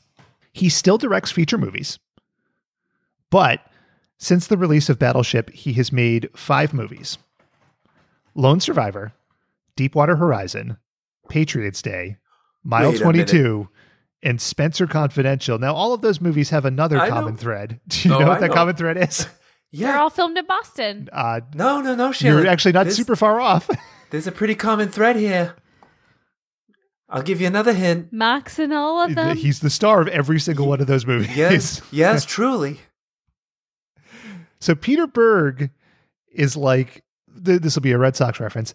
Tim Wakefield, the knuckleballer, always had a personal catcher that he worked with. Peter Berg is like the Doug Mirabelli to Mark He's the Wahlberg's Tim Mirabelli. Wakefield. Weird shit, you guys. Oh, man. Hey, I gotta. No. You want to film this movie? Not without my Doug Mirabelli. Get him in a helicopter. Call up Berg. He's gonna come down here, and we're gonna film that 9/11 movie where I stopped 9/11. So, oh boy. You want to see Twin Towers? Watch my biceps. 1, 2. Did you see Father Stew yet? That'll probably show up on this list, although the budget's maybe not big enough. Here we go. Budget $2 million. We're going to move into the world of comedy. Can't And wait. comedies often don't have super high budgets, but this one did. This is The Adventures of Pluto Nash, the 2002 film starring Eddie Murphy as like a Ooh. cab driver in space or something. I don't think I've ever heard of this movie. I was waiting for words that I recognized. And Okay. I know Pluto and I know Nash, but those are that in that order, no. Pluto the dog and Steve Nash. That's what I'm hearing. And they went on adventures. Yeah. This is before Eddie Murphy's career renaissance, a movie that made a total of $7.1 million at the box office, which, boy, in 2002, that ain't great. That's not very good. It had a high budget, so it's a big bomb. How much money did this lose? $10 million, Ben. Okay. How much did it make in the box office? 7.1. This movie lost $93 million. Oh, Dave, you're so close. The answer is $96 million. Oh my god! The production yes. budget was $100 million. What? It made 7. I remember reading about this Oh. and thinking, how the fuck can you spend $100 million? I'm disgusted. Oh my god! A lot of that, I bet a big chunk of that was Eddie Murphy because he was still big at that I'm sure time. it was. Yeah. I mean, this was relatively close to, no, it wasn't. It was like 6 years after Nutty Professor. Never mind. But he had there was the Clumps 2, I Shrek. guess, yeah. Shrek was still there. Yeah, that's true. That's true. Yeah. So, Dave, I mean, somebody's head's going to be on the relative chopping block. And in this case, it might have been the director's, maybe not. It's going to be amazing when it was revealed that it's it was Ang Lee. Yeah, they didn't make it. You bet it was. So the director of this movie is a guy named Ron Underwood. Now, previous to this, he had done movies like Tremors. He did Mighty Joe Young, which is not a great movie, but okay. He also did City Slickers, the first one. So a good decent, track record. yeah. I make movies that people watch. After this, he directed one movie. It's called In the Mix. It's like a mob romantic comedy starring Usher and Chaz Palminteri. I thought In the Mix was going to be about Shailen's audiophile family. Blue Collar Shailen. All right. So that is My dad's AOL address does include sound guy. So just saying. We're going to go a little more recent now. Okay. A movie came out in 2018. A movie that I'm sure was based off of a book or something, but when I saw the trailer, I didn't know what the fuck it was. The movie's called Mortal Engines. And if you remember a movie trailer where there were cities that were being driven around and they were all shooting harpoons at each other. Is it all like underground and shit? Maybe. I remember the computer graphics being like this. I've seen video games that look better than Yeah, this. yeah. So a movie trailer and promotion that had Peter Jackson's name all over it. So Peter Jackson from King Kong and Lord of the Rings and the Beatles Get Back. This movie, Peter Jackson's name value didn't save it. It made $83 million. I'm sorry, 83.7. Let's be exact in the box office. Huge miss. How much money did this movie lose? $200 million. Okay. $120 million. 200 and 120. Okay. You guys are both in the ballpark. Shailen, you're technically closer. It lost $175 million.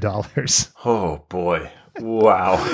So this movie cost, God, my math is terrible. $250 million. It cost $250 to make, according to Dave's math. Yeah. That's why big miss. All the promotion had Peter Jackson's name all over it. Peter Jackson wasn't the director. Was he the which is executive producer? Something I found out today. It was one of those presents movies. This is a trend that started Quentin Tarantino. I'm sure it happened Robert before, Rodriguez. Yep. Yeah. Quentin Tarantino brought the movie Hero to American cinemas, and it was great. It was a good movie, and the fact that Quentin Tarantino put his name on it helped the movie. Mm-hmm. So studios found that to be the best Band-Aid for shit. Then you get like Peter Jackson presents Mortal Engines or whatever the hell this is, or like Eli Roth presents, whatever. And it's like, oh my God, like this is a trend, and I don't know who to trust anymore. You can't trust anybody. No. If it says presents, you don't trust it. Shailen, there was a director of this movie. Okay. Does this person have a career still? Not in Hollywood. Not in a way that I can track. The guy's name is Christian Rivers, and he was handpicked by Peter Jackson for this movie. He was one of the visual effects guys on King Kong. His only future listed project is another Peter Jackson project called The Dam Busters, which has been in development since 2008. So that sounds so shitty. I don't think it's going to work out for old Christian Rivers. That makes me think of like my mentor in college who's always like, you're going to be successful. And I'm like, that's really nice of you. That makes me so happy. But like by comparison to my classmates, it was really nice for him to say that about me. Peter Jackson has a track record of like doing passion projects like Lord of the Rings. He was obsessed. He's obsessed with J.R.R. Tolkien. And it worked out well. The Beatles, Get Back. He's obsessed with the Beatles. That documentary worked out well for him. Mm-hmm. And then he's got things like this. He's got things like a movie called The Dam Busters, which I'm sure is going to be a garbage movie. It's been in development for 15 years. I don't think it's coming out. Yeah. So, all right, we got a few more here. We can zip through these. We talked about Jurassic Park. Great movie. Michael Crichton book, of course. Yep. Mm-hmm. Hollywood jumped on the Michael Crichton bus. And by this point, they may have wished they had gotten off because we're talking about The 13th Warrior, Oh my. 1999 film starring Antonio Banderas that's about Vikings? Banderas. This was post-Sphere, post-Congo. Post-Congo Banderas. First off, not a bomb in my heart. It's a fun romp. Okay. He plays a like a soldier from the Middle East that has to go to like the Vikings, the Northerners. I think he's acting as an emissary, and then he like joins their band to like stop these things called they're like the Eaters of the Dead, which is the book it's based off. This is the book's title, yeah. Yeah. So, Dave, you seem to enjoy this movie. I mean, I did, yes, as a 13-year-old boy or however old I was. Yes. Let me tell you this: it made $61.7 million in the box office. What kind of loss did that represent to the studio? Can you tell us the year? 1999. Yeah. A $50 million loss. Okay. $87 million loss. Okay. Shaylin, you're in the range. The listed loss is between 69 and 129.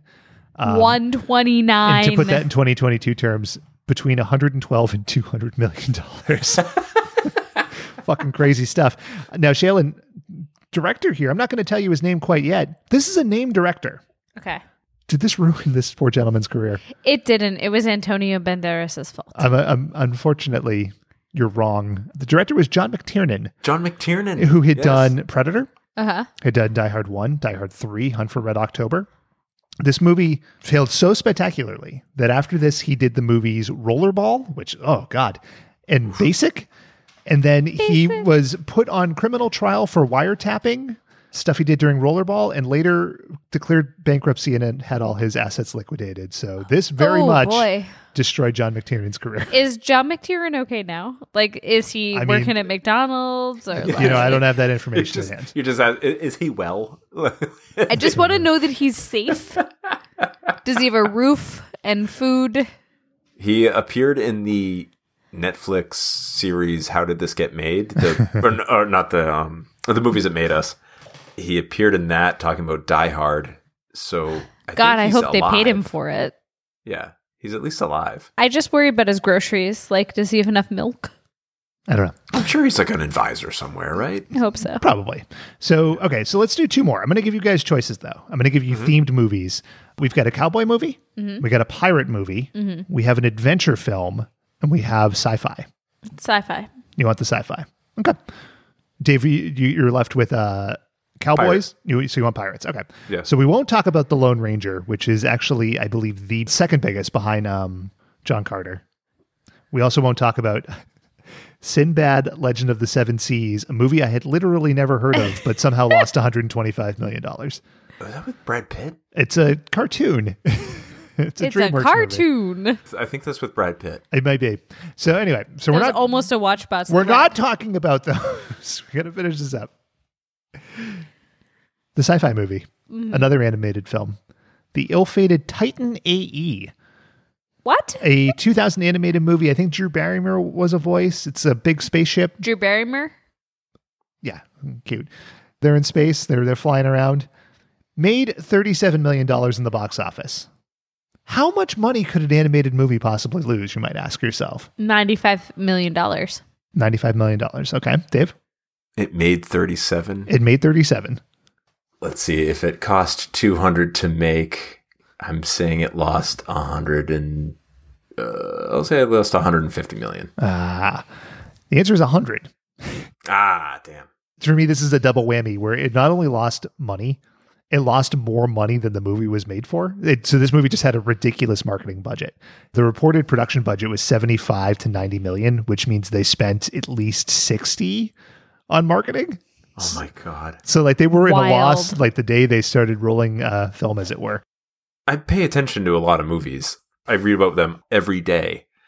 I don't remember this movie. I don't know how you can spend $60 million on a movie like this and not have anybody remember it. So I never saw the movie, but I do remember it being marketed to hell and back. Like I remember seeing the trailer a million times. I saw commercials all over my cartoons that I was watching when I was 16. Just crazy stuff. Now, Shaylin, did this kill the director's career?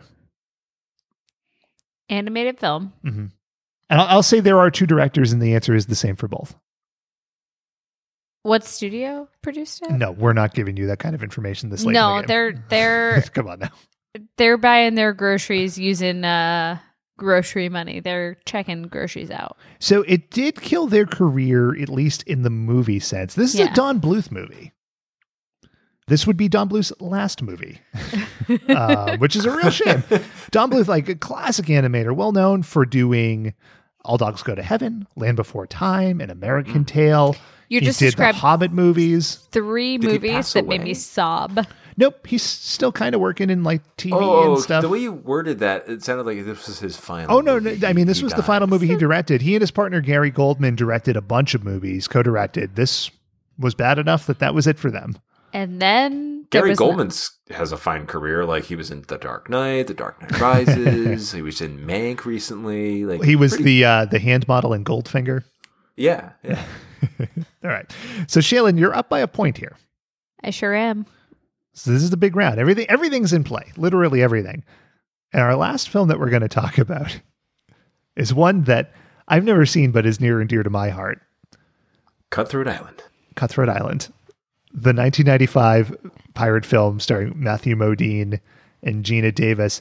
A movie I've never seen, but I do know inspired the wonderful Bryan Adams song, Have You Ever Really Loved a Woman?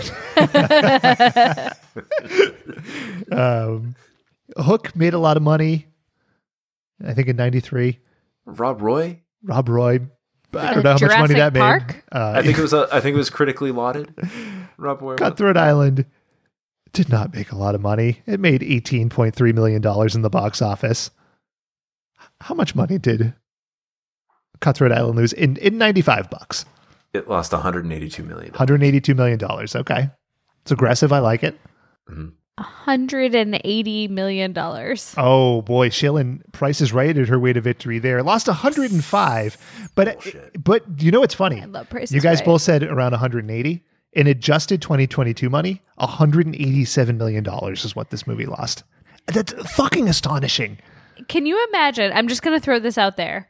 Worldwide or U.S., how many hungry children would be fed with $180 Of course, you think about it that million way. dollars? I was going to say, remember that scene in The Dark Knight where the Joker burned the drug money? Like, I'm sure it was less than $187 million. It seemed like a lot, though. It's fucking crazy. Just the idea that there's a group of people making this movie, right? It's the same thing with John Carter, like, and everybody's like, yeah, this is a movie people need to see. They're all excited about it. All these talented people. The marketing department is like, yeah, we're just going to pump in like $100 million to this film. And then it goes out and it goes over like a wet fart. What an amazing, amazing bomb. It's fascinating. It's fascinating to me. Like how poorly something can be received by the general public. Like how everybody just agrees, we're not going to see this. This movie sucks. I guess we hate Matthew Modine. My question is, at what point did people make that choice, right? Was the cast excited about it? Did the director think it was going to be awesome? Was it the studio who was like, yeah, no, it doesn't matter what the edits look like. People are going to be psyched because it's pirates.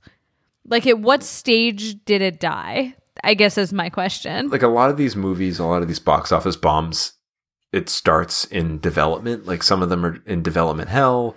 You know, there's a lot of recasts. If the director leaves and they have to hire another one, like last minute, and like the look of the film and the edit of the film just doesn't make sense. Like people were privy, or not as much as today, obviously, but like they were privy to that, and like that usually had an effect on the box office.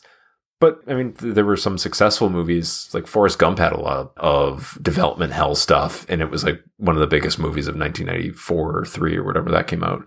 There are some success stories, but most of the time they just result in box office bombs. Hollywood, baby. Now, Shaylin, you've already won, but for a victory lap. Hell yeah. Cutthroat Island. Ooh, boy. Oh, boy. Big miss there. Did the director pay the price? Yes. Not even close. No, who is The it? director of Cutthroat Island is Rennie Harlin, who before this had done Die Hard 2. He'd done Cliffhanger. Okay.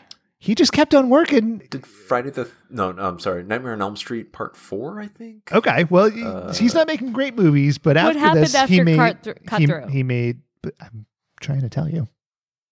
Tell me. I'm just trying to say a sentence. Faster. Boy, Long Kiss Goodnight, great movie. Deep Blue Sea, Hearts Like an Amazing Ocean. movie.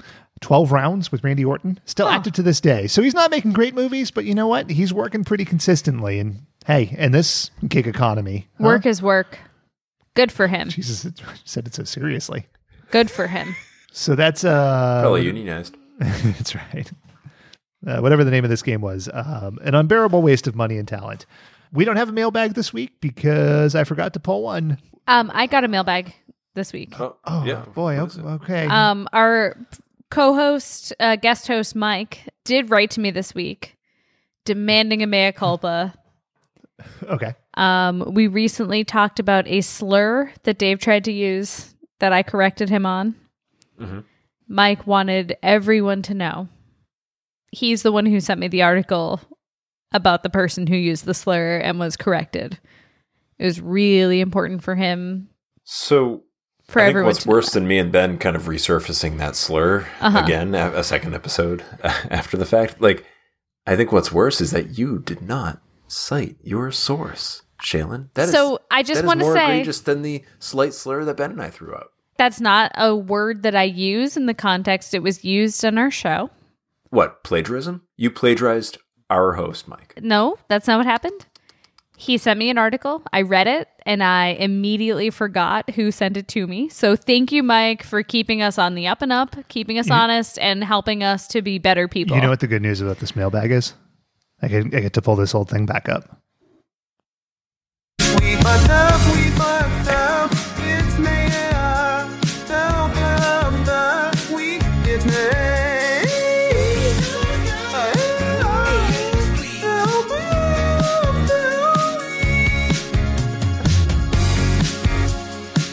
That was fun. Still gets me bopping. Anyway, thanks, Mike, for keeping us honest, and thank you for keeping me on top of things. Do you guys want to hear another song? Yes. I had this one saved too. I don't even remember what Please, this God, is from. yes. Let's hear it. I love it when they call me Big Papa. Is it damn Big Van Dam or Dusty Rhodes? I love it when they call me Big Papa. That must have been for a game called Is It Gambit, Van Dam, or Dusty Rhodes? Yeah. Okay. All right. It was That was related fun. to their fun accent. I think that was the X-Men episode. Yes. And you know what? I found Diddy, that's the app that those are from, so late in its lifespan. And then I think it was bought by Apple or Amazon. Now you can't do shit like that anymore. God damn, that was fun. Life was better in the old days. So that's the mailbag.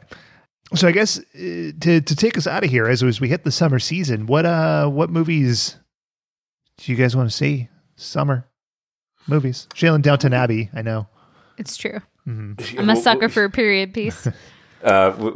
You, me, and my wife can see that together. I'm unabashedly a fan of Downton Abbey. Yes. Oh, I'm looking Mr. forward to Jimbles. Mr. Morley. I am looking forward to the Doctor Strange movie. I thought the first one was underwhelming for a Marvel movie, but except for Dormammu. And I don't know, I'm looking forward to the second one. Sam Raimi directing has me intrigued. God, what else is coming out? Lightyear, I'm interested in. I want to see Lightyear. I've heard some recent skepticism about Lightyear, which is astonishing to me, but that's fine. Mm-hmm. The new Thor movie, Yep, Thor looks good. Top Gun Maverick. I was supposed to see that pre-COVID, or I guess I had made plans to see it before COVID, and then it got pushed back Well, now look at you. 2 years. Yeah, And actually, basically anything but Baz Luhrmann's Elvis, which looks astonishingly terrible. But Tom Hanks Yeah. with an accent. Yeah, he's not playing Elvis, though, so. Right. oh man, I would have loved if he played Elvis. Oh, he's got range. He can pull it off. I have a theory that every child of the next generation is going to think that the previous generations were all Tom Hanks because he was Disney and he was the guy in That Thing You Do. So he produced all the music of the 50s and he also played Mr. Rogers, right? So like their kids are going to grow up and be like, that's the guy. He was the one who did the thing. And it's always going to be Tom Hanks because he's in every movie that's like a biopic. Biopic. Did you know that? It means biographical picture. Think Thank about you. that. Did you know I that? appreciate that. Are you guys looking forward to Avatar 2? I have never seen Avatar. Yes. And I hope I could see it the same way I saw Avatar 1. The trailer came out this week, and it looks like James Cameron was just like, yeah, what if we took the avatars that I made in 2010 and put them underwater, like Abyss. That idea delayed that movie for 8 years. Yeah. What if we did Abyss, but it had the Na'vi, and then we made that movie. What will they rip off this time? I mean, I like the movie Ferngully, and I'm told that if I saw that, I don't need to see Avatar. Or Dances with Wolves. I never saw that one. Or did you see 2014's The Giver? It was terrible. Then you've kind of seen the Avatar. Okay. The first one. It's kind of the same. The Givatar? The Givatar. The Givatar. Yeah. It's like a scimitar. A little and different. The Gimtar. What's the new Mike Myers movie coming out? That's what I want to know. Whatever it is, it's delayed, and I miss it. Austin Powers 4. It's time. We're overdue. I've really wanted to see Austin Powers lately. I don't know what's gotten into me. I love that movie. Is it his excellent teeth, baby? I bet the first one does. Gonna guess the other ones don't. Yeah. Oh, yeah, absolutely. Number 3 movie that year. Strange. Spy Who Shagged Me. Good for them. Yeah, they made money. That's what it's all about. It's a money-making game, baby. Yeah, baby. That's what Avatar 2 is going to rip off, is Austin Powers. Avatar 2 is actually going to just rip off the Snorks. Ooh, I can see that. Yeah. The Na'vi have little tubes on their heads. We want to hear from you. What movies do you think will influence Avatar 2, The Way of Water, I think is what it's called. That is correct. Hit us up at WatchBotsPod on Twitter with the hashtag Navinspiration. Good one. Get your James Cameron. Nothing's ever going to do a better joke than South Park with James Cameron bringing the bar up from right, the bottom of the ocean. We're not doing jokes. We're doing hashtags. Related. Hashtag Termusnator 2. Anyway, you can follow us on Twitter, on Instagram, on just everything imaginable. We're on Spotify. We're on Truth Social. Yes, we've been on Spotify for many years. I cover my bases. I was making a joke. Truth Social at WatchBotsPod. Please subscribe, rate, and review 5 stars, especially on Truth Social. I'm real uncomfortable with that. I know it's weird how I keep saying the name of a thing. I'm uncomfortable. Truth Social. Stop for Mr. Hoops and Mr. Chips. This is Mr. Freeze. They call you Mr. Chips. Taking us out of here. Have a great couple weeks. And to take us out of here, Shailen's going to sing the Let's All Go to the Movie song in, I don't know, some kind of wacky voice. Can I just sing it? Let's all go to the movies. Yeah. Let's all go to the movies. Fuck it. Let's all go to the movies and have ourselves a snack. I think it's Lobby. It is the Lobby, but the movies is funnier because it was wrong. I'm glad you didn't say lobby because I would have been real uncomfortable. I just went with it. Oh, stop saying lobby then. Let's all go to the lobby. Let's all go to the lobby. Man, if I'd been born in the 40s, I would have been way better Listen, off. we were going to cut the show off, and you just kept going. Anyway, folks, go see 2014's The Giver. No, don't. It's worthless. Go see The Giver. Give her a chance. Give her and let die.